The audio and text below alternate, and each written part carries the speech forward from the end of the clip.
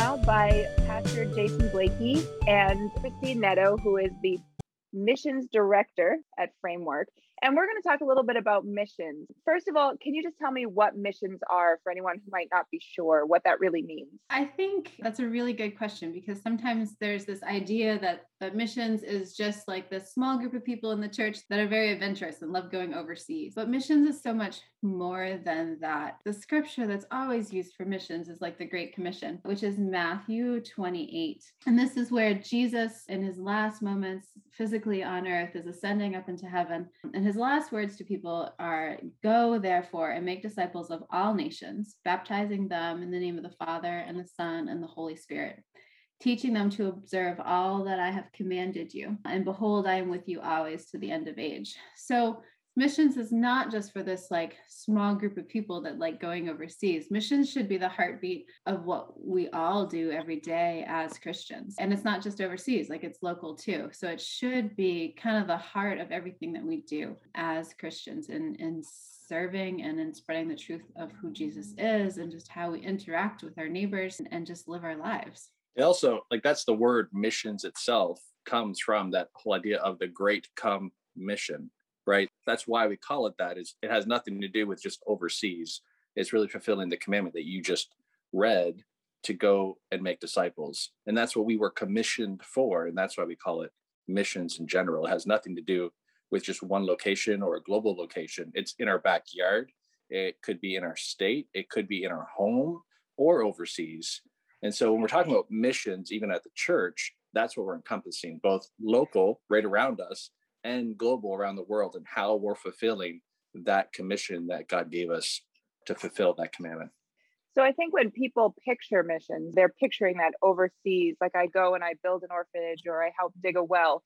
But can you give me some practical examples of what missions might look like in your own backyard, in your own neighborhood, in your own community? There's several ministries that we partner with locally. So Martha and Mary's has a soup kitchen. There's also the Lighthouse Ministry that has outreach to economically challenged individuals. And then we also partner with the Pregnancy Care Center. So those are like ministries that as a church we partner with. And that would be missions in our town. But it's also at an individual level. You know, one of the things we were just talking about last night in our meeting was foster care and how that is the heartbeat of missions. It's welcoming a family into your home, you know, be those children living in your home as a foster parent, but also that interaction and the support and the love that you show to the biological parents. And so that's a beautiful example of missions here in your own hometown and showing God's love to those who need it in that moment.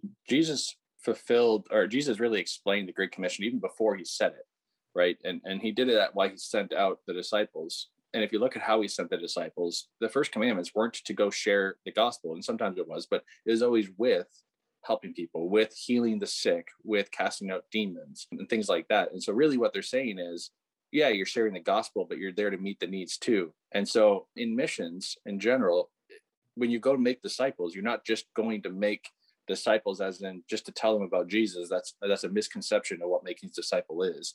It's really a holistic approach of meeting needs while sharing the gospel and raising them up to then train them to do the same thing all over again.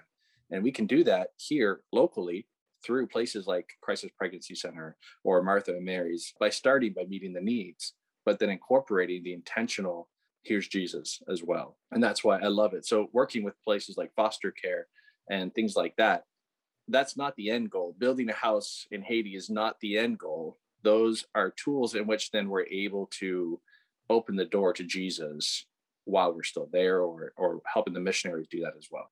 And the church puts a focus on this. And so you mentioned a few moments ago that you had a meeting and that, you know, you're the director of the missions board.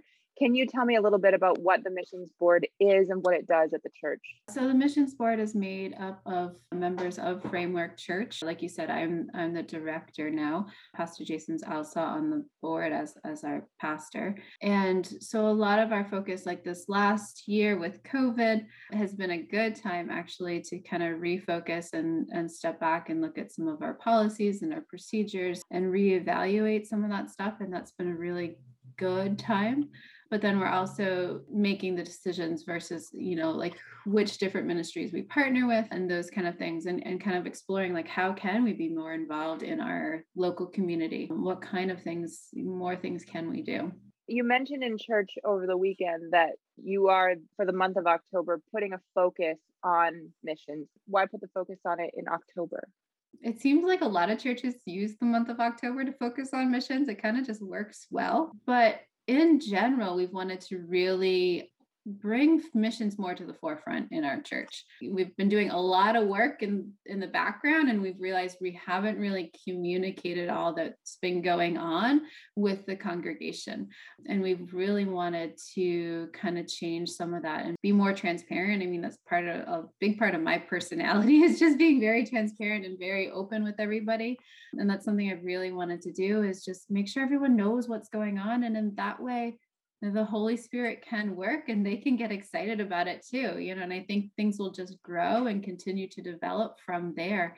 As people are knowing all the really cool things that are happening, people are going to want to get involved, and people are going to want to give, and people are going to get really excited and want to pray more. People can't pray about what they don't know is going on.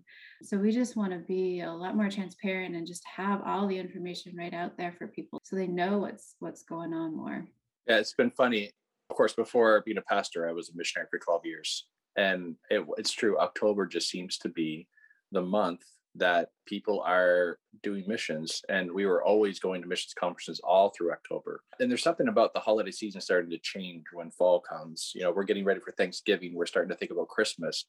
And I think at that point, you begin to think about other people naturally because of Thanksgiving and family events and things like that. And so it really helps to put missions in this. It almost paves the way to say, remember, the church isn't just about the church. This is helping the church remember, hopefully annually moving forward, that we are an outward looking church, not an inward looking church.